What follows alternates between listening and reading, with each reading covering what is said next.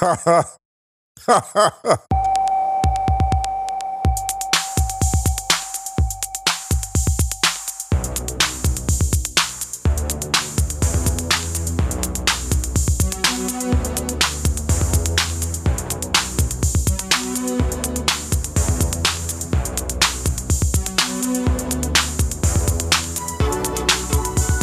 and welcome back to the Stadio Podcast and Ringer FC. I'm Musa Okwonga. I'm Ryan Hunn. Ryan, how are you doing? I'm alright, thanks man. How are you? Well, I say alright. I mean, alright, as well as can be. Yeah, I mean, the season's over and it started again. There is no season, there is just season. Do you know what's so weird? Lucy Bronze could have played in the Women's Community Shield the day before she played in the Champions League final for Lyon.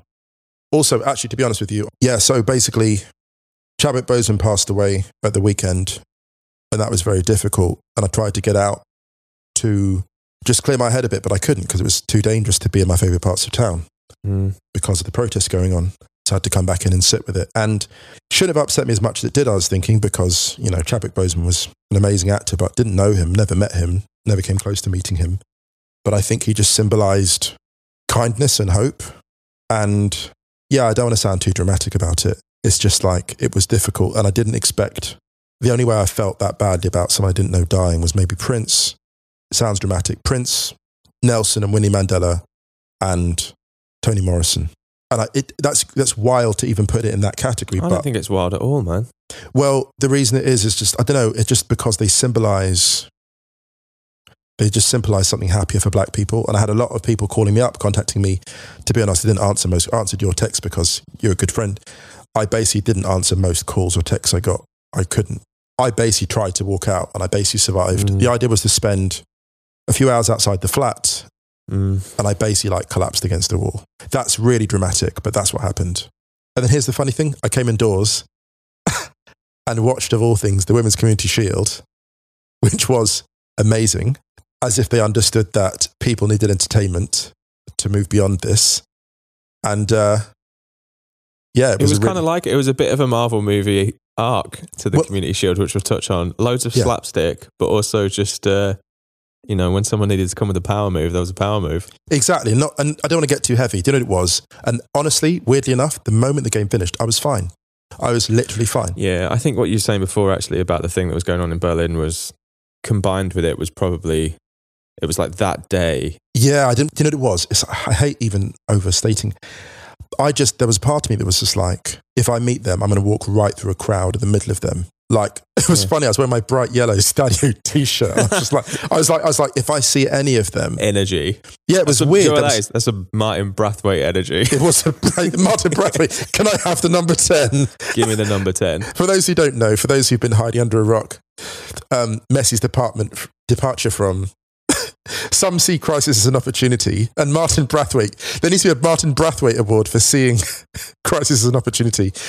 Messi's about to leave Barcelona, and Martin Brathwaite's like, "Oh, that number 10 shirt, it's lying around. Can I have it?" You can just imagine, like, "Hey guys, I just wonder if you got a minute. So I'm just wondering, I was just passing, and with Leo potentially leaving and stuff like that. I was just, is there any chance I could, maybe get the number 10 shirt? Maybe at least." Do you know what's funny? In the Bible, how like 7 seals open and the apocalypse begins, and it's like the rivers of blood, and the star falls into the river and it turns to blood, and there's a plague of locusts. I actually think the 7th seal opening is Martin Brathwaite asking for Messi's number 10 shirt. I think after that the angels are like, "We're done out here. We're done out here." Before we move on to football, we want to obviously just kind of say it has been quite a heavy weekend with everything that's been going on for people, especially stateside here, the stuff with Chadwick Boseman. So stay well. Thoughts are with his family and friends and anyone else who's going through it at the moment. If you'd like to be cheered up, I would like to read you a couple of emails that we got from people. Oh, wow. So we had one from Mike Jones who said, let's be honest, in both of your 2 dream career paths, there's no way one or both of you are saying no to one of your favourite club legends to play in the MLS for a cash grab final few seasons. Musa, Is there any way you're saying no to Beckham, the owner, or dismissing Beckham, the player's recruiting pitch? The Galaxy would fly you into LA. Bex would meet you at some chic rooftop bar in West Hollywood. Then in his high-pitched British accent, he would say, "Hey Musa, come play with me here, live among the famous movie stars, where it's always 75 and sunny. Can we have it in Celsius, please?" Culture. Wait, he's saying he's Rilo Bex. Rilo Bex. No, it doesn't. No. Musa. Come join us. and you could live on the beach without fear of submarine pigs. I think that's quite funny. For Bex the owner, it's essentially the same pitch, but in Miami. He says, Ryan, based off somewhat the same timeline, your pitch would come from Henri for New York Red Bulls. Henri would meet you at some Michelin star restaurant in Midtown. He'd say, "Come to the city that never sleeps. Live in some great apartment in Soho. Wear Rolex." Well, there you go. I mean, he'd lose me at that point. I'd be like, I'm out. Walk out. This is not a serious football club. And hang among the fashion models and icons and do it all while living in anonymity outside of the English paparazzi. Perfect. Cheers, Mike. He did send in a question about whether we can do something related to Ewing theory. Now we're on the ringer. And yes, we are aware of Ewing theory. So maybe we'll do some footballing Ewing theories. What's Ewing theory? You know, when you take your best player out and the team gets better. Oh my God. Well, Zlatan's the ultimate Ewing, isn't he? Yeah. I mean, we say this a lot, like Coutinho at Liverpool is the ultimate. Yeah. And another email before we move on, because we've been going quite long in this opening segment, from Robbie Still. So, do you remember when I said that there was no way of, like, you can't really prove whether what someone wears changes results? Yeah. So Robbie... Oh, Robbie.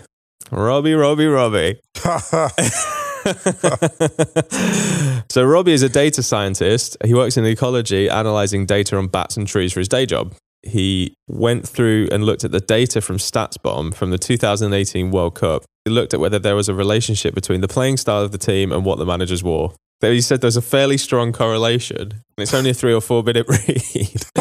And it's called a statistical analysis of a manager's sartorial and tactical choices. Incredible. So if you go to robbiestats.com, ROBBIE stats.com. Thanks for that, Robbie. That's incredible. Empirical data. We've now got the data to back it up. Right. Today we're talking about Women's Champions League final. Yep. Both Community Shields, and we're going to do some mailbag in part 3. So we'll get into it on the other side of this. This episode is brought to you by Atlassian. Atlassian software like Jira, Confluence, and Trello help power global collaboration for all teams so they can accomplish everything that's impossible alone.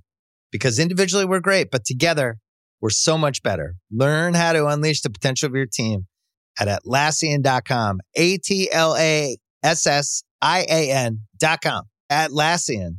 Tap the banner or visit this episode's page to learn more. This episode is brought to you by Hotels.com. I was traveling internationally last year. I was in Mallorca. I didn't know the island well. I said, let me head to the north, head towards the water. Let me go on Hotels.com and see what they have available. Something preferably on the beach, maybe even a gym. Not only did I get those things, there was a kids session with exercise, gymnastics in the water, pony rides, a train. It had everything, and I didn't even want any of those things. But at least I knew they were there, just in case I changed my mind. And now finding the perfect hotel has never been easier thanks to the Hotels.com app. Whether you're looking for a family-friendly, right, all-inclusive or a relaxing spa weekend, you can find exactly what you need and compare hotel prices, ratings, and amenities side by side. So start planning your next getaway and find your perfect somewhere in the Hotels.com app. Olympique Lyonnais Wow. have won their 5th Champions League in a row. Their 7th overall. They beat Wolfsburg 3-1, ending Wolfsburg's unbeaten run of 40 games, which stretched back to the Champions League quarterfinal in March 2019, where they were beaten by Lyon. Lyon are now unbeaten since June 2018, a run which stretches 64 matches in all competitions. And They won 3-1 and they looked hungrier than ever. And this time, when they beat Wolfsburg, they were further ahead than they were in that quarterfinal. They actually looked better in this game. They looked terrifying. This was their best performance by far, I think, of the knockout phases. And actually it reminded me a little bit of the way they opened this final, where they opened against Barcelona. Incredibly intense, and they just blew Wolfsburg away. They blew them away, and there's no other way to look at it. Like, Madjuri was really struggling from open play in the previous rounds, and she was transformed here. Cascarino was extraordinary. Oh, player of the match, right? If the only player I would have maybe put slightly ahead of Cascarino would have been Kumagai. Kumagai had a great game, yeah. Kumagai was out of this world. They were both extraordinary. They're both extraordinary. Well, I mean, we'll come on to her goal, but her goal, I tweeted saying that was a big goal in terms of the finish, but also the timing. My God, yeah. That was the pivotal goal of the game, I thought. Yeah, it was the match winner. I agree with you. No, Cascarino was extraordinary and just destroyed Lyon down the left. But they just could not deal with it down that side, like with Lucy Bronze and Cascarino. I mean, that is... And then as you had Sarah Bjork Gunnarsdottir as the right-sided kind of centre midfielder anyway. Yeah. Who knows this Wolfsburg side inside out. If Wolfsburg agreed, then she could have also got a runners-up medal for this competition. This is such a quiz question for the future. Which player in the final of a tournament was eligible for a winner's medal, no matter who won? Unbelievable. She literally joined Lyon from Wolfsburg before the knockout stages. She scored the third goal that put the game to bed. Kind of didn't realise and celebrated really wildly, and then obviously realised who she was playing and then just stopped, which I thought was kind of quite sweet, actually. Yeah, and she was brilliant. She was brilliant. I mean, just going back to what I was saying though, I mean, like Lucy Bronze linking with Gunnarsdottir and then Delphine Cascarino down that right-hand side, that is a problem for anyone. Anyone. I mean, there's no... I mean, Lucy Bronze gets a lot of hype, but having seen her in person, it's hard to convey how good she actually is. Like, it's rare. The athleticism, the technical ability, the decision-making, and the stamina for 90 minutes. Like, the final last year when they played Barcelona, she completely dominated the whole flank. She was essentially playing 3 positions in one. That's how good she is. And I think that with her and then Delphine Cascarino on that right-hand side, it's like you're dealing with more than 2 players, actually. Can I be honest with you as well? The problem for Wolfsburg would be, this is exactly the combination that destroyed them in the quarterfinal. Just when the game was pivotal, I think Harder got 2 in 5 minutes or something, and just when the tie was drawing level, they stepped up on the right. Bronze and Cascarino did it again.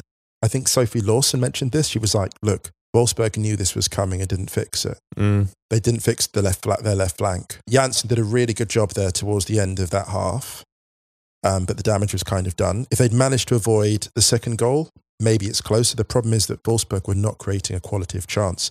There's one moment when Pop crashes the box. It was really revealing. It was in the first half when Pop comes in for a header and basically ends up in the back of the net because the keeper claims it. And she basically makes this amazing run from deep. And I thought to myself, that is the desperation of a player who knows that not many chances are coming from open play.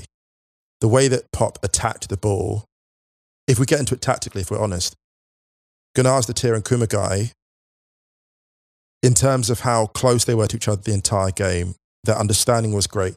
Unfortunately, like Pop and Engen, who just really had... I think she struggled. She really struggled. She struggled for a couple of reasons. I think tactically she was isolated. The centre midfielders weren't close together. It's a tactical issue.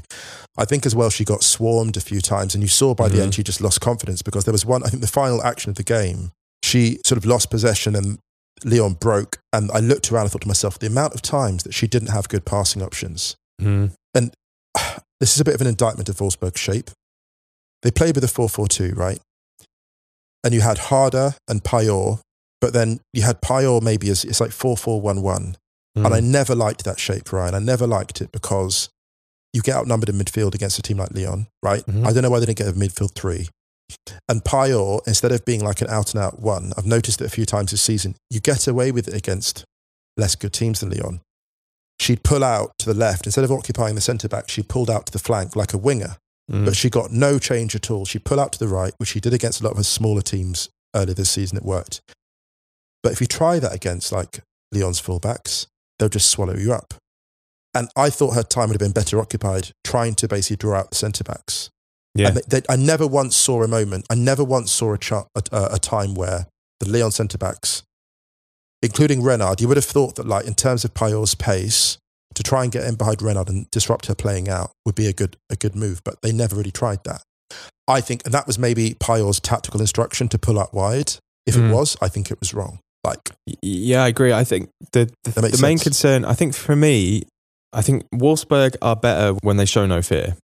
Right. It's a massive cliche, but it's totally true. And I think the problem that they did in this game is that they showed way too much respect to Lyon.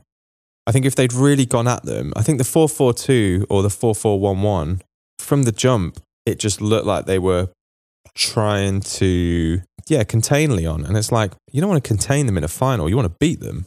Yeah. And this is a Lyon side that is without a former Ballon d'Or winner in Ada Hegerberg, who's the top goal scorer in this competition ever. They're also missing Amandine Henry. They were also missing Nikita Paris. They're missing key players. And this was really the time to go at them because, like, having Eugenie Le Sommer up front on their own is not their strongest configuration this season. It was last season as part of a 3, but it's not this season. And it might have been a little bit bold, but I would have really loved Wolfsburg to have been a little bit braver. This is the thing about this Lyon team. They smell uncertainty and they will pile into the gap. And I think one of the reasons, Kumagai actually was interesting because she really forced the tempo in this game. Like, containment to an extent in the semi-final, but this time I think she was a lot riskier with her passing in a good way. And she was combining a lot higher up the pitch. And I thought, whoa, this is really assertive, really aggressive. Like, they've obviously seen a gap here and they just piled into it. It was like watching teenagers break into a festival. You walk around a music festival, you're you're like, oh, there's a gap here. And like 50 of them 50 students just pile in. It was like that. Let's talk about Kumagai's goal because... Yeah, of course. Yeah, let's get into it. This was the key moment of the game, I think. Yeah. 20 minutes gone. It was 0-0 and I actually tweeted saying Lyon were 3-0 up already at this point in last season's final. Right. It wasn't soon after they actually scored and I was like, oh God, have I done this? Yes, you have, but the intensity was the same. But it was still pretty tight and Wolfsburg just needed to get it to half-time. If Wolfsburg got to half-time 1-0, you could kind of justify their setup a little bit, really. But then Kumagai scored that second goal, which, I mean, it was really, really smart how she did it. She just like used Alex Popp as a little bit of to blind the keeper and went round her. Beautiful strike. I love about that strike. No, didn't hit it too hard. It's what I've called this, it's like a forehand winner. Clean. Yeah, you don't need to you just caress it. 70% of the power, maybe 65% of total power, just nice. What I thought was really good about Alex Popp was that on the slow-mo, she put her arms behind her back, obviously for the handball thing, but she tried to put her head in the way. Yeah. Like most people would pull their head away from a shot like that. She's like the opposite. She's putting her head into it. And she actually got the goal back for Wolfsburg in the second half, which I was searching for ages for this GIF and I couldn't find it. And by the time I found it, it was too late to tweet it. But I was basically like, in Rise of Skywalker when Ben Solo's hand appears at the very end. Yeah. Do you know what it reminded me of, actually? In terms of a footballing dynamic, I want to draw a parallel, just to jump across the men's football very briefly. Wayne Rooney's goal against Barcelona in the 2011 final. Big shout. In terms of the gap between the teams, in terms of how one team came to contain and one team came to demonstrate and to play and make a defining statement, the way that Popp scored that, it reminded me of that it was that warrior energy. It was that refusal to go down without fighting. And it was just the whole, when Rooney scored at Wembley, that incredible strike, and he just roared and he was like, no, you're not on this is, in many ways, that's the quintessential Rooney goal. Because it's like, no, I'm not afraid. Like, even faced by the greatest team of all time, in my opinion, Rooney is like, there is no way in hell I am having this. And it's one of those moments when you can imagine Pep thinking, ooh, Rooney's a false nine in my team, my goodness. Now that would be a shout. He goes all like, in The Big Lebowski, where it's just like, the dream secret. Like Pep's imagining. Just Pep in a dressing gown holding a white Russian. And I think what I love about the greatest compliment to Popp would be that any club side would love her in their starting 11. And the way she scored that goal, like the ferocity that she claimed it out to the halfway, and I thought to myself, however much longer she's at Wolfsburg, I'm like, that is just you. You will score more spectacular goals than that, but you will never turn up on time more when you are needed than that. There's nothing more Alex Pop than a goal that requires her to go and get the ball out of the net herself and turn around with a big clenched fist and be like, yeah, exactly. That's big Alex Pop energy. Peak Pop, exactly. But then it was kind of in vain because Goddess Tortilla got the final one, which was basically just stuck a leg out and deflected a shot in. Yeah. And that was 3-1. And hard to argue that Lyon don't deserve it. We had a question on this because obviously Lyon are the dominant force in Europe, in the world. We had this question from Megan Clement, who said, well, first of all, she was saying, imagine if any other club in Europe invested in their women's teams the way that Lyon does. Anyway, Okwonga and Ryan Hearn. I love that. I love it. Here is my what if. What if literally any other club bothered to provide equal facilities and investment for both women's and men's teams? Now, I think we mentioned it on the what if episode where we talked about the FA banning women's football in England a little bit. But Lyon are a prime example of why I don't understand anyone's pushback on funding or attention that women's football gets, because they made a commitment a decade ago to invest and treat the women's team with parity to the men's. Yeah. Same facilities, same culture, massive level of investment. Same energy. Same energy. They're amazing. They're amazing. Now imagine if every club did that, because they've got the resources to, really. I went to this, there was a team in Sao Paulo, a women's team in Sao Paulo, amazing team, right? I was out there doing a documentary a while back and... Yeah, I didn't mention I was in Sao Paulo. Did I mention I was in... You actually haven't. My God. You didn't drop that in. It's taken the slow reveal. The 25th mention of the... I was in Brazil doing a documentary. So the women's team we spoke to there, they had so much pushback at first because men were really threatened by it. And they were like, oh, it was really bad, like... But now they don't bat an eyelid when we come by. This is like 2 years later. And at first, the pushback was really severe. Everyone was like saying this and saying that. And now they just get on with it. And I think if another few clubs can just have the fortitude to push through, I said to Megan on Twitter, like, it will take absolutely years for teams to catch up to Lyon. Because what you're saying at the end of the era, Wolfsburg actually do a bit of a dip now. Mm-hmm. They lose Pernille Harder. I think it's actually probably more of an end of an era for Wolfsburg, really. Because I think this club's going to struggle over the next few years. Man, well, it's sad. It's sad for them. It's sad for Wolfsburg. But, I mean, just to jump slightly to Chelsea, that team... Well, yeah, let's do... Well, why don't we go to the Women's Community Shield while we're here? Because we're going to talk about the Men's Community Shield after the break. So, okay, so... I mean, Chelsea... I mean, this is the thing. Like, Chelsea are in the Champions League next year, along with Manchester City. This was a good fixture to kind of see where both sides are without a lot of key personnel still. Chelsea have the jump on City just because the chemistry. Obviously, City just have to integrate their players, no problem there. So they're where you'd expect them to be. But my God, Chelsea looked good. They really did. Even with some dreadful finishing. Like oh my God. Do you know what was really amazing about it? So Millie, you probably saw the rounds, like Millie Bright's goal did the rounds on Twitter. My word, yeah. And like Millie Bright's a centre-back. She doesn't score many goals, right?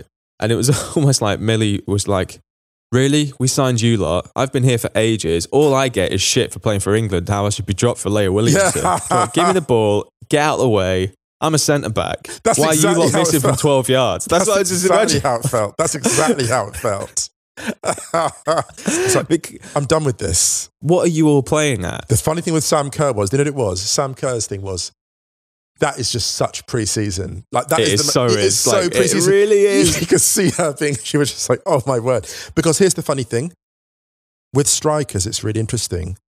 There are times when your radar is just permanently off, just off. Some days it just doesn't. It does. It's like it's like a writer's block for a striker. She basically striker's block. We can call it striker's block. Striker's block. She was just, and it was amazing because it wasn't the. You can tell it's a true case of striker's block. It's not the narrow misses, it's the inexplicable misses. And you miss one, you just miss them all. The best thing was, and I'm not to laugh at her, but it's just, it's a gentle thing. Her sheepish expression on the bench, she was bad day at the office. Well, the thing is, it just happens to everyone. I mean, you got to remember, like Chelsea didn't have Champions League last season. Exactly. And the Women's Super League got cancelled in March. So it's 5.5 months without any football. And the same for Manchester City. Manchester City weren't in the Champions League. They were already out at this point. So they didn't go to the final 8. Yeah. This is a Chelsea side who won the league, who are going to be a major threat in Europe next season. I think they're a massive shout for the Champions League. Actually, I think they're second only to Lyon at this point. I think in terms of pre-season favourites. But I actually thought this was a really, really entertaining game. And obviously Manchester City, I don't think will mind a huge amount about the result. Obviously everyone wants to win stuff like this, as we'll talk about in the Men's Community Shield. You know, they got Rose Lavelle to come in. Right, I mean, yeah. They're not too worried. I think they're all right, you know. But the Women's Super League returns on the 5th of September. So this week coming. And it is all set to be a really, really good season, I think, because you've got a top 3 who are, well, top 2 who are stacked, top 3 who are pretty heavyweight, and also the chasing pack are strengthening as well. It's a bit difficult for Arsenal, isn't it? Because they've been slightly, with the spending firepower of Chelsea and City, Arsenal have been slightly nudged to the side, which is a shame given the football they've played. But I think it's one of those ones where it's like, it's a cyclical thing. Wolfsburg now, I think they've enjoyed their time and Arsenal have enjoyed their time. But, you know, for now, Chelsea are coming. This could be Chelsea's time. I agree. Let's take a break. Let's do it. Okay, picture this. It's Friday afternoon when a thought hits you. I can spend another weekend doing the same old whatever, or I can hop into my all-new Hyundai Santa Fe and hit the road. With available H-Track all-wheel drive and 3-row seating, my whole family can head deep into the wild. Conquer the weekend in the all-new Hyundai Santa Fe. Visit HyundaiUSA.com or call 562-314-4603 for more details. Hyundai, there's joy in every journey. This episode is brought to you by Anytime Fitness. We're not all professional athletes, but we all have health goals. That's why Anytime Fitness gives you access to personalized plans and support from a coach.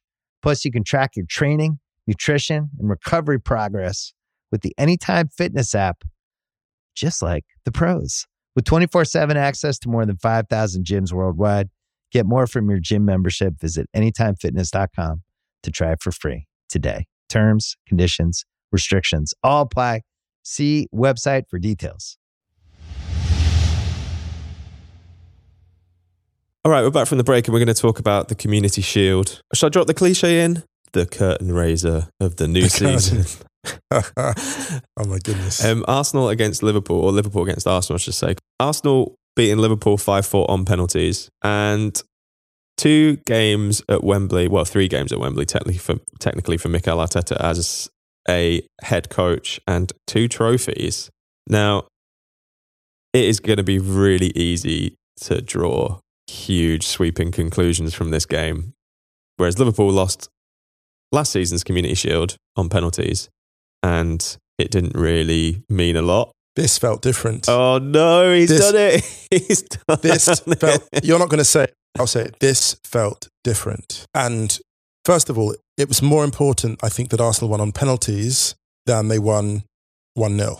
You think? Because if they'd won 1-0, early lead, hanging on, Liverpool barrage, Freudian slip, Arsenal scraped through.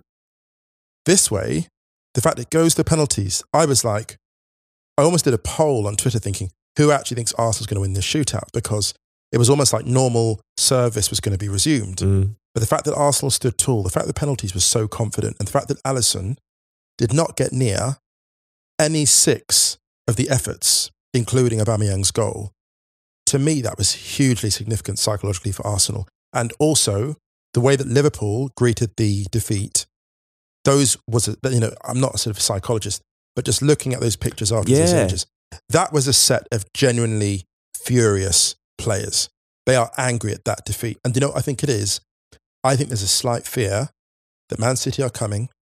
All these teams that got an absolute hiding will be tougher this time around. And Klopp has been drumming into them that the repeat title is going to be really, really hard. And that felt significant. And some might say, oh, no, it's just a friendly. No, it wasn't a friendly because they didn't compete as if it was a friendly. And the effort to integrate all those new players like Minamino, Jones, Brewster, he's trying to bring those new players in. Minamino looked quite good, actually. Yeah, he did, yeah. But is Naby Keita ever going to be actually as good as he was in his Leipzig days? I'm not sure. Are Liverpool actually going to step up without a fresh injection of talent? I'm not sure. And also here's the final thing to say about why it felt different.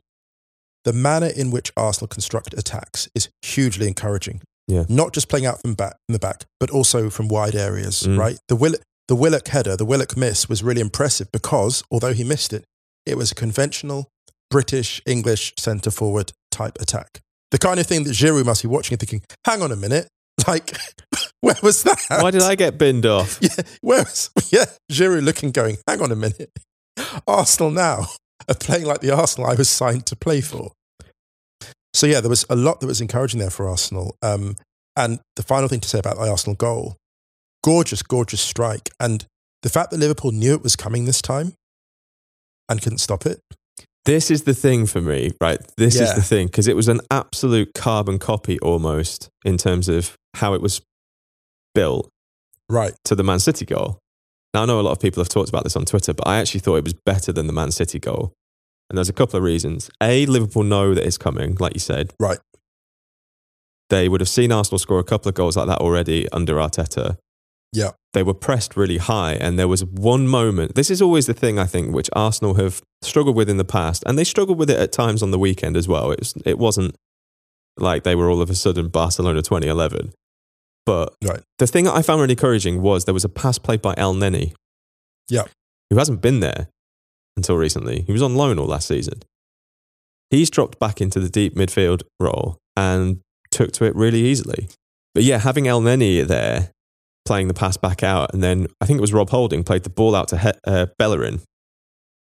And Bellerin's pass down the line to Saka was a carbon copy of the Kieran Tierney pass clipped down the wing to Aubameyang that happened in the semi-final and the final. Yes.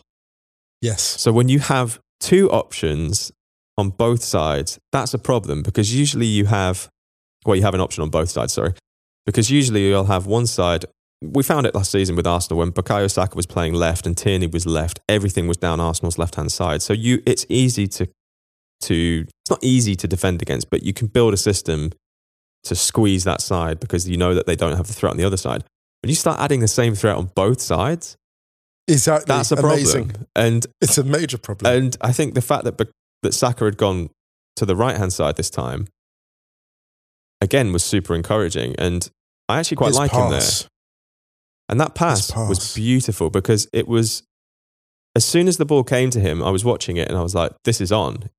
And how many times do we see passes like this just fall a little bit short, the defender heads away, it's no problem.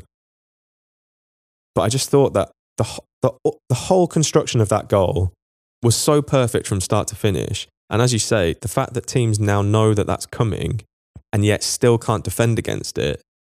And this is the best defensive side in the Premier League last season. Yeah. One of the best defensive sides in Europe for the last couple of years, with probably the world's best defender in it and one of the world's best pressing front threes. And yet they didn't land a glove in a boxing analogy. They were nowhere near it. This is your analysis of it is spot on. The thing about it is, if we look what Arsenal did, Arsenal used the entire field. Yep. They used all the space. They used all the parts. You know what it is? It's like making an amazing meal using only the offcuts. Mm. You know, they use all the parts of the pitch that are unfashionable, the extreme flanks, and the extreme byline. Mm-hmm. So playing out from the back like that, that's almost like a dead zone. Who creates anything from that space? From 3 yards out, basically. Martinez was in his own 6-yard box when that happened. Yeah. And the margin for error, astonishingly small, especially down the flanks. To play that curving pass is actually a moment, don't know who it is, but someone sees what's going to happen and tries to leap towards it, ends up off the field, Liverpool player. I think it was Milner. And sees the ball because Milner, old pro. Yeah, Milner's clocked that, Milner's 1,000 times because he's played inside the play like that. Right. So he sees it and he leaps towards it. And he's like, it's that moment, it's like the assassins in the movie, like, they're already dead. Mm. They're already dead. And the thing about it is, it's the funny thing about how the goal was scored and the incredible thing about it is that you have the best defender in the world and you take him out of the equation twice. Mm-hmm. First with the crossfield pass that soars over his head, so you've got to turn his head. And then Aubameyang on the edge of the box. And I wonder how many conversations were like, you haven't got to take on Virgil because you can score from there. Like, you don't need to get into that zone. It's almost like there's in basketball where you don't need to go into certain areas because you can hurt them from 3. You haven't got to go into the paint. It's like Van Dijk is the best centre in basketball. Just don't go and fight him. Don't go for a layup. Draw him out. And this is the thing now. Now people are going to look at it and be like, because you look, Arsenal have drawn out Van Dijk before. Mm-hmm. You look at that game they won in the Premier League. Well, okay, look, you can say that Liverpool was slack, but I felt, and I know they were, but even at the time, I thought, I wonder if people are going to start trying to use the greatest strength of a club as the greatest weakness. So the pressing, Liverpool's greatest strength is their pressing, right? So you use that as their weakness. If they want to press you, leave a very small margin for error. But if you get them, the rewards are huge. Because I remember, I watched that goal, like many of you, watched it several times. I thought to myself, oh my God, they look like they're on a string. Mm-hmm. They look like they're on an absolute string. And they're brilliant. And to be honest, if any other team not as good as Arsenal at that tries that, they're going to get absolutely hammered. And which is why there's a grim part of me which is slightly looking forward to. I said this on Twitter. I'm looking forward to the first understrength team that Liverpool play at home, because they are going to reap the absolute whirlwind. And I think in a weird kind of way, I need to stop saying this. I need to stop saying that Arteta's having statement victories after a certain point. Yeah, but I think that's fair though, because it's an area that Arsenal have really struggled with for a long, long time, especially away from home. Now, I know that 3 of these last 4 statement victories have come on neutral ground. Yeah. But it's still not at home. And yeah, that's true. That's very true. Against sides that are supremely more stacked than they are. Yeah. The thing that I found really, really encouraging about the game on the weekend, probably more so than the goal actually, was that there was a moment when they tried to do a similar pattern of play. And I think Rob Holding made a pass that ended up getting deflected out of play for an Arsenal throw-in. And 3 Arsenal players, all at the same time, I think it was maybe Bellerin, Xhaka and David Luiz, you could see them all talking to Rob Holding about what the option was. Wow. Which means that there is a plan there. That's big. That's big. And it was quite animated. It wasn't like they weren't going at him. They weren't having to go at him. They were like, it was very casual. Like, hey, Rob, like next time, come back, go back to Emmy and then go over, as opposed to playing that thing. And the fact that it was like 2 or 3 of them at the same time did that, I was like, they're being drilled really hard in training here. Do you know what we're realising with this Arsenal team? We're realising how much Guardiola and why hated losing him. Yep. We're really seeing it now. Arteta was interesting as a footballer because I always felt there was an extra gear in him or an element that was unfulfilled. And now I think it's becoming clear the extra element wasn't on the pitch, it was off it. Mm-hmm. His ideas and also the confidence he gives people, like just hearing him talk about the penalty shootout and how Reece Nelson basically was like, really wanted it. So he's like, he had to take it first. The confidence of the penalties. And then here's the Maitland-Niles thing is interesting because Maitland-Niles had a great game and people are saying he shouldn't go. It's actually interesting, this. Arteta is such a good coach that whether Maitland-Niles stays or leaves, he will coach someone to the quality of those performances, whether he stays or goes. Like this is I think that as great, and I think he's a great prospect, Maitland-Niles, he's a fine player. Arteta, each time I see him coach, each time I pay attention closer to what he's doing, whether he's doing a press conference, whether he's doing a post-match interview, whether he's talking to players, during a drinks break, I'm more and more impressed by him. Yeah, I agree. I think actually he, and this is the cliche, in an era where managers are the great signings of the era, he could be one of the most impressive in recent times. Mm. He's so good. Each time I see it, and I know I'm a United fan, so I've got more liberty to get excited. He is, I tweeted actually, he is coaching this team beautifully at the moment. And it's all part of a process. And I think that's the thing. I think the thing that Arteta's arrival at Arsenal bought was time. Yeah. Because people will buy into something when there is a clear identity there, or if they feel more attached to it on an emotional level. Yeah. You kind of saw it at Manchester United. And I think this is what someone like Unai Emery could just never get at Arsenal. And you've seen it at a number of appointments at other clubs. David Moyes never got it at Manchester United because it was almost like when you have legacy managers leave, it's kind of like This is a really kind of slightly dark analogy. It's like your parents divorcing when you're an adult, and then all of a sudden one of them has got a new partner and is just acting like... Laying down the law. Yeah. He's laying down the law. Wow. It's like, you're not my real dad. So interesting. It's that kind of energy. Like, you're not my real dad, Moisey. God, imagine coming with that energy. No, when you put it that way, I can't imagine coming with that energy. You'd be so hands off. That's the thing. And that's why maybe these like former players that come into these places, they come here with a kind of like, it's like a hands off respect. I'm just here. I'm just passing through. I'm here to make good work. You know, there's a lower expectation on one level, but there's a higher expectation on another, which is like restoring identity in this era when it's harder to win trophies than ever. Mm. Restoring identity, actually, if that's going to be like one of the trophies, that's a very high expectation. Yeah, definitely. Because it's so subjective. It's not like you can't just put Europa League on the shelf and be like, okay, I've done it. That's why Mourinho has never won. Mourinho actually, you know, Louis van Gaal won an FA Cup and Mourinho won a Europa League. And neither are remembered that fondly as managers. Why? Because actually, what did they really restore? Yeah, that's true. Van Gaal to an extent, but actually in the new era, is my club playing like Arsenal again? Is my club playing like United again? United definitely are. Mm. Arsenal definitely are. This is Arsenal. And this is the thing about it, this is what's really exciting and interesting about Arteta. He understands that identity is everything, right? Mm-hmm.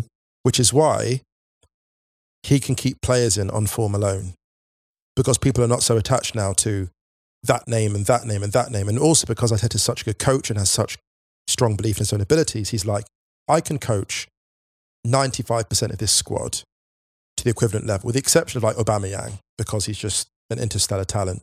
With the exception of Aubameyang, pretty much everyone else in this squad I can coach to around the same level. Mm. So that means that nobody's place is safe. Mm. But to be honest, if Aubameyang had like 4 or 5 shockers, he'd get a rest. Yeah. He wouldn't get dropped, he'd get a rest. Yeah. But that is what's beautiful about Arteta. Arteta has reintroduced, how do I explain this? I used to run a poetry night years ago, right? And we used to book amazing acts back to back. And someone said, a friend's partner came along and said, I love your poetry night because it's reintroduced fear into performance. Yeah. And what Arteta has done in the best possible way is reintroduce fear into the squad. Yeah, you got to step up, otherwise you got to step off. I love that. Exactly. You know what I mean? The wider thing about this, which I would look at, is something you touched on then. And I think that, not wanting to go too overboard with the symbolism of this, but I think the thing about Klopp and Arteta lining up against each other at the moment is they really represent two. Okay, so I'm going to back up a little bit. I think you have a personality manager of Mourinho. Yeah. That starts to get phased out with the introduction of the master tactician manager, which is Pep. Right. Pep is like the figurehead of that master tactician era. It's science. I think then in the kind of lineage, if you like, Klopp comes after Pep. Klopp is this kind of post-tactician, intangible hybrid. I think Klopp is massively underrated still as a tactician because he has such a big personality. Which is a weird thought, but still, yeah. But it's not the culture of personality that came when Mourinho arrived from Porto to Chelsea. That was a very different thing. Yeah. And what I think is happening with Arteta, and I think there are a few managers probably coming in around him as well that also fit into that. I'd maybe include Solskjaer in that as well. Maybe. I'm not too sure yet because I think Solskjaer is slightly different and I can't figure out really why. And I also think Lampard is a little bit different, but I think Arteta, in his first press conference as Arsenal manager, he kept saying a lot of stuff that was essentially just talking about intangibles, feeling, a culture, almost like energy. And I think that this is something that I find really interesting now, is that we've progressed through this. It's about me, it's about the tactics. With Arteta, there's something there where I think we're moving into where he's like, he really gets how important it is to actually play well. He also gets so much outside of the pitch and places as much importance on that as he would do triangles or transition play, because he knows that one can't exist without the other. Or if one doesn't exist, then you can't maximize the other. Does that make sense? Or Absolute sense. Yeah. No, I'm actually thinking about this as well and forming a thought. But I think what you saw before that, and I would put people like Unai Emery, Kovac, a lot of these other kind of players these other managers who went to clubs that were quite big, following on from quite successful periods and didn't really nail it. They're almost kind of operating with the mentality of like 2009 Pep, but we've moved past that now. We have moved past that. And you saw that with Hansi Flick. We've talked about this a number of times, so we'll move on quickly about this. But Hansi Flick was like, I know what you're good at. Let's put everything back in its right place. I wonder as well, now this makes complete sense. And in terms of evolutions, In the same way that, and this is a bit of a hot take, but it's what I've been feeling for a little while, in the same way that Guardiola had this astonishing team and Klopp came and poked holes in it, you had Pochettino poking holes. I wonder if Arteta is going to be one of the coaches that pokes holes in Klopp.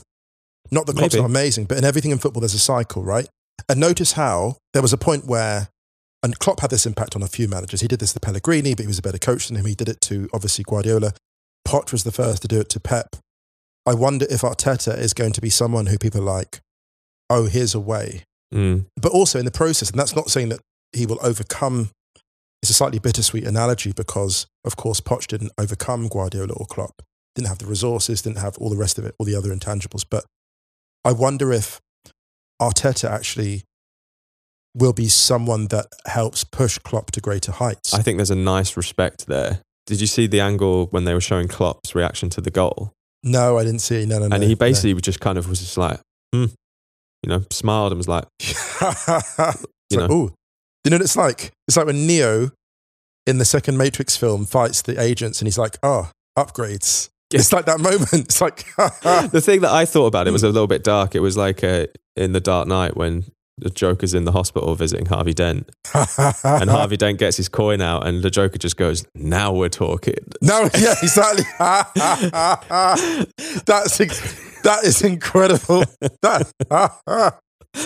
That's the perfect analogy. Yes, he's loving it. Yeah, because I actually think that managers like Klopp, managers like Pep, I think all of the top managers want their rivals to be strong. I don't think they enjoy their rivals being way off the pace because I think they enjoy the competition. Klopp said about the possibility of Messi going to Man City. He was just like, we're not sure the Premier League needs another boost, but it's going to be a massive boost for the Premier League. And if he goes to Man City, then it's going to be amazing, basically. He's actively probably the greatest player of all time, going to a direct rival. But that's how it is. Having Messi in the Premier League, it's a new problem. And I think there's a part of Klopp that kind of loves it. He loves and this is what Bob Paisley was like as well. I've drawn the analogy before. Yeah. Bob Paisley kind of liked it when his players were a bit angry and a bit upset. Yeah. Klopp is thinking already, I can use this. Yeah. Like, I can use this. You've been done by City. You've been done by Arsenal twice. You're the record Premier League champions. And what's that amazing thing that someone said? Was it Milner who said, we're not looking to defend the league title. We're looking to go out and attack it. That's a really good quote. And I was like, wow. I heard that and I thought, I knew this was the energy. I could sense, I didn't know that quote was coming, but I was like, I could sense that was the attitude they had. Like, what was that quote? Sampaoli using one of the biggest cliches in football history. Argentina playing against France. And he said, we're going to go out and play this game with a knife between our teeth. And I was like, that is incredible. That's the mentality, I think. And Liverpool have that. Really excited. So yeah, great Community Shield game. Loved it. And can't wait for the onset of the quote marks real football. Let's take another break. This episode is brought to you by Jiffy Lube. Cars can be a big investment, so it's important to take care of them. I once got a car that I started out with 25,000 miles on. I got it to over 200,000 miles because I took care of it. You know how you take care of a car? You take care of the maintenance, the oil, the brakes, all that stuff. And if you don't, you can have a car just completely fall apart. When your car needs maintenance, head to Jiffy Lube. They provide automotive excellence at speed. Get your oil change, brakes checked, tons of other multi-care services. It's all done by expertly trained technicians who actually care about taking care of you and your car. Jiffy Lube, car more. To find coupons and start an instant online estimate, visit jiffylube.com. All right, we're back from the break for the final part. And before we get on to questions, shout out to Jenny Vu, the legend that is Jenny Vu, who just hipped us to this most amazing thing. So Joy Club, which is this kind of German, kind of erotic sex community thing, right? Is that the best way to say it? Never say this podcast doesn't give you all your needs, all your vitamins. It has 3.5 million members. Amazing. I'm literally on their website right now. This sounds so weird, but 800,000 daily visitors, of which now I am one of them. Anyway, they did a poll of basically like the sexiest Bundesliga managers. Guess who came top? Marco Rosa. Marco sehr erotisch Rosa. I mean, like, why do you even need a poll for that? The surprising thing was Julian Nagelsmann came second. Very interesting. They're very interesting. Get me out of here. Get me out of here. I'm out of control. Oh my goodness. So who was third then? Peter Bosch. I think that's probably their daddy thing though, isn't it? Oh my God. Can I say that? Yes, you already have. You know, I'm all for Marco Rosa winning related to his handsomeness. But Stadio called it. Stadio was ahead of the curve. The golden question is, this is the golden question right here. What ifs? This is the question. This is the question. How bold, how brave will the Gladbach Twitter account be? Will they acknowledge, even with will they like the tweet? Oh, I think they have to. They have to acknowledge it. They've got to be all over that. Do you know what I'm doing right now? You're tagging them in it. At Gladbach. With the little smirky side emoji. Yeah, that's amazing. That is Gladbach love us though. They do. There you go. Done. Amazing. Were we on the Ringer at this point when we did the Marco Rosa thirst chat and we posted the video of it and tagged Gladbach in it, and they just sent back. They replied to us with the thirstiest picture of Rosa. Incredible. It was very, very funny. Oh, what a beautiful man. He is a very beautiful man. I've told you, man. This is like my equivalent of Musa's. I was in Brazil doing a documentary story. Yeah. Is when I was sat at the Hertha press conference and Marco Rosa looked me right in the eye and I legit swooned. Greatest day of my life. Amazing. I like this question from Michael Cotton. If you had the funds to buy a football club, who would you choose? Would you invest in a European giant to continue the success, or a struggling team to reverse their fortunes? That's an amazing question. Wow. Oh, I think it'd be somewhere in France. Would you? Yeah. I think it'd be somewhere like Nantes. Like, do you know why? I love the French language. I love the food. I love and I love what Nantes always stood for. I love the idea of like kind of turn Nantes into like a French Sevilla. A team that like might go deep in the Champions League now and again, but always shows up strong in the Europa League and then just basically provides. It's a club where, do you know what? It's a club where I'd love to put loads of money into Nantes and invest properly, have a men's team, women's team, and then be like, no matter how long your kid spends at this club, we'll take care of them. So when the parents turn up, we're like, look, do it really properly. Like when you welcome the kid to the club, like welcome the entire family, bring them in, have a meal, whatever. Like this is a community, you're always welcome here. And set up as a kind of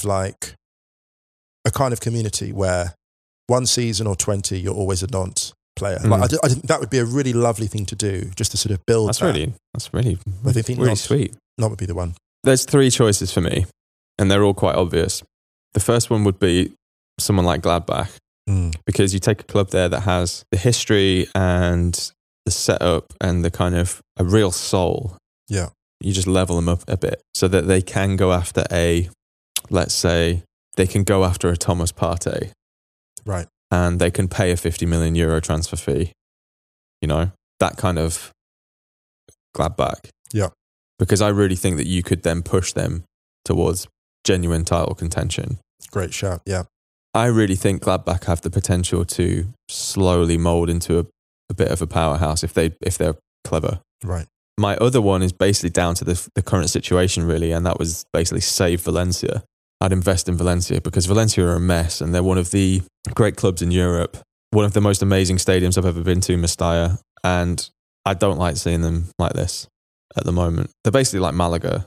Yeah. And that makes me really sad because let's get real. Like if you just kind of cut the bullshit, this is Valencia. Yeah. Yeah. Like when you say the name Valencia, it holds such a weight that not a lot of football clubs in the world do. this may be a little bit of a side point, but I think La Liga's in a bit of a mess right now. I agree completely. So that was my shout for Valencia. And finally, if I had enough money to buy Arsenal, I would love to do that. Give it back to the people. I'd give everyone their shares back as well, you know, make it fan-owned. You know what's incredible? Taking United back off the Glazers. Yeah. And then owning Newcastle. If I was a Newcastle fan, obviously if I was a Newcastle fan, you can't have two teams in the Premier League. Whether the priority would be, like they've just been through a lot. Those, you know, especially those match-going supporters, they've been through a lot. Like, you know, it's obviously it's about like more than people that go to games. I know that, but the core of that, like people that have to go to games and see that up close and see it deteriorating, that's painful. So, and like I say, the other thing I would say, this is just an honourable mention for Newcastle fans because I'd love them to get an owner. Oh God, who just went. Too, that would just be so amazing. Actually, do you know what? Newcastle is a huge shout. I don't know. I mean, if I was looking at a Premier League club, they're amazing. I would 100% look at Newcastle. 100%. And you know, here's the thing: was with about 5 years, in about a 5-year plan, you could do something so exciting there. Put in Poch, get Poch in. God. Poch. Oh, actually, speaking of Poch, we need to set each other an assignment to complete by next Monday so we can talk about it. Because you're going away for a few days, but we've recorded a What If episode that will go up on Thursday. So bar any surprise Lionel Messi movements, we won't be recording until next Monday. We need to watch that Spurs documentary. And then we'll talk about it next week. Okay. How many parts is it? Probably not enough. Having seen the clip of Jose saying stupid C words and the look of Eriksen's cut to camera being like, you know, big kind of like, my name's Christian Eriksen. You're probably wondering how I got here. Yeah, exactly. Oh, God. Just straight into my veins, please. As many episodes as you've got. Inject it. We had one from Joey Kinney who said, with the Bundesliga coming to ESPN Plus in the States this year, what sort of things would be helpful for the uninitiated viewer to know going into the season that might help provide context, pick a team, follow a player, etc.? What I would say to that, Joey, is that we recorded an episode a while ago called The Bundesliga is Back. And we kind of did a little bit on there about teams, because that was, at the time, that was the only league that was back. Yeah. If you want to go and check that episode, that gives you a little bit of context. But if not, we'll probably save that for a season preview. Yeah. Yeah, because a lot of clubs are moving in terms of signings and stuff like that. So I just had a funny thought. Go on. About the Bundesliga. The happiest team in the Bundesliga is Mainz because Timo Werner has now left. I know. He always used to score like guys, I think we could pick up a point this year. Of Can you imagine the WhatsApp group when Timo Werner finally left? Just the emoji. We have one from Andrew Blair, which maybe we can wrap on this as a little bit of an update on the Messi situation. Yeah. He says that now with La Liga getting involved in the Messi situation, can any of this end well for Barca and the league? Now, for those who don't know, La Liga came out and said that, you know, basically he can't leave for free and that he has to be sold for the 700 million euro release clause, which they were always going to do. There was no way that La Liga were going to side with the biggest marketing asset for the league in terms of an individual player exiting the league. That is not what La Liga do. They are in so much trouble, La Liga. Actually, can I just... They really are, you know. They really are.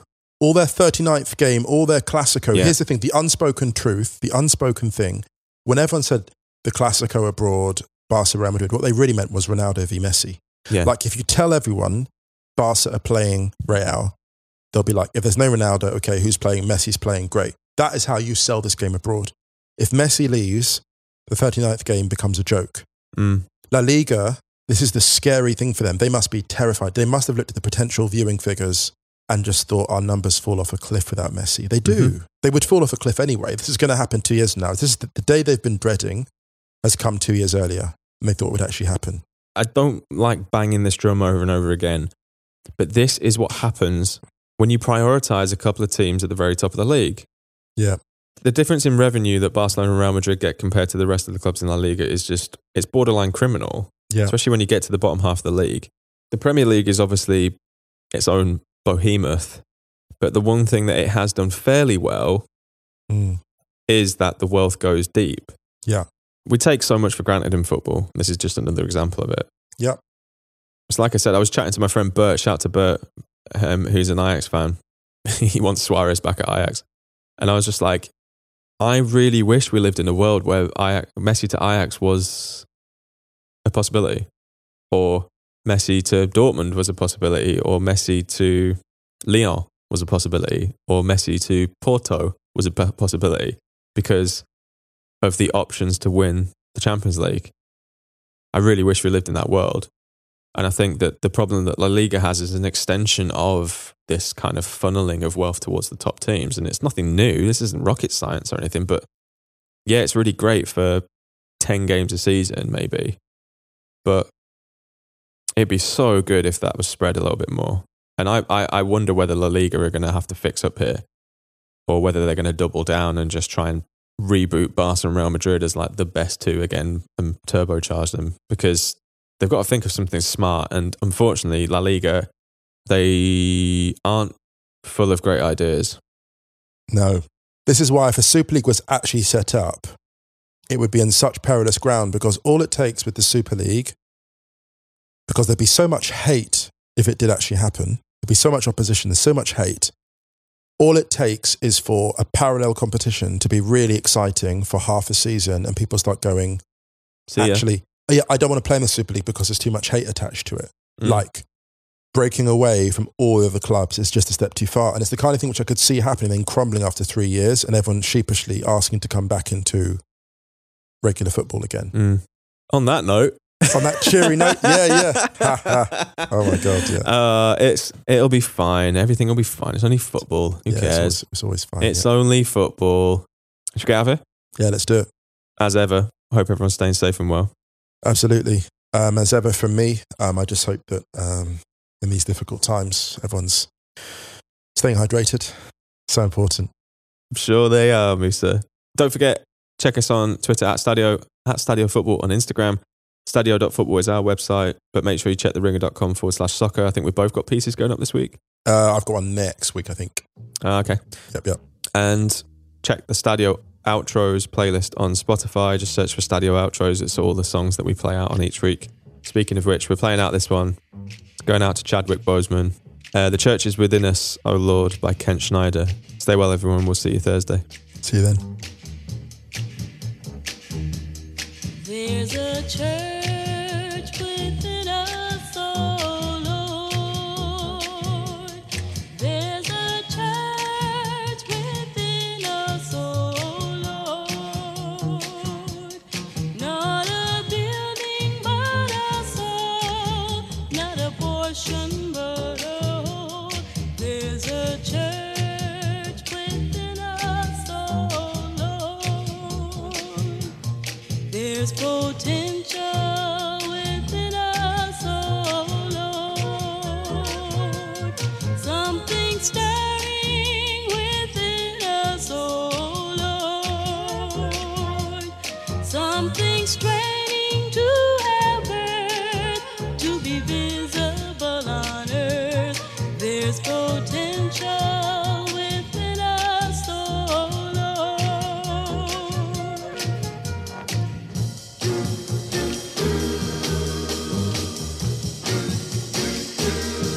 There's some building to be done, oh Lord.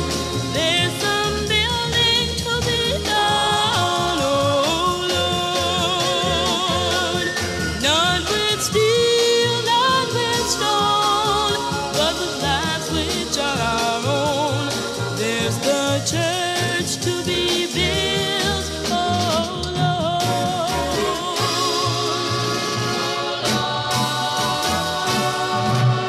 There's a church within us, oh Lord. There's a church within us, oh Lord. Not a building, but a soul. Not a portion, but a whole. There's a church within us, oh Lord.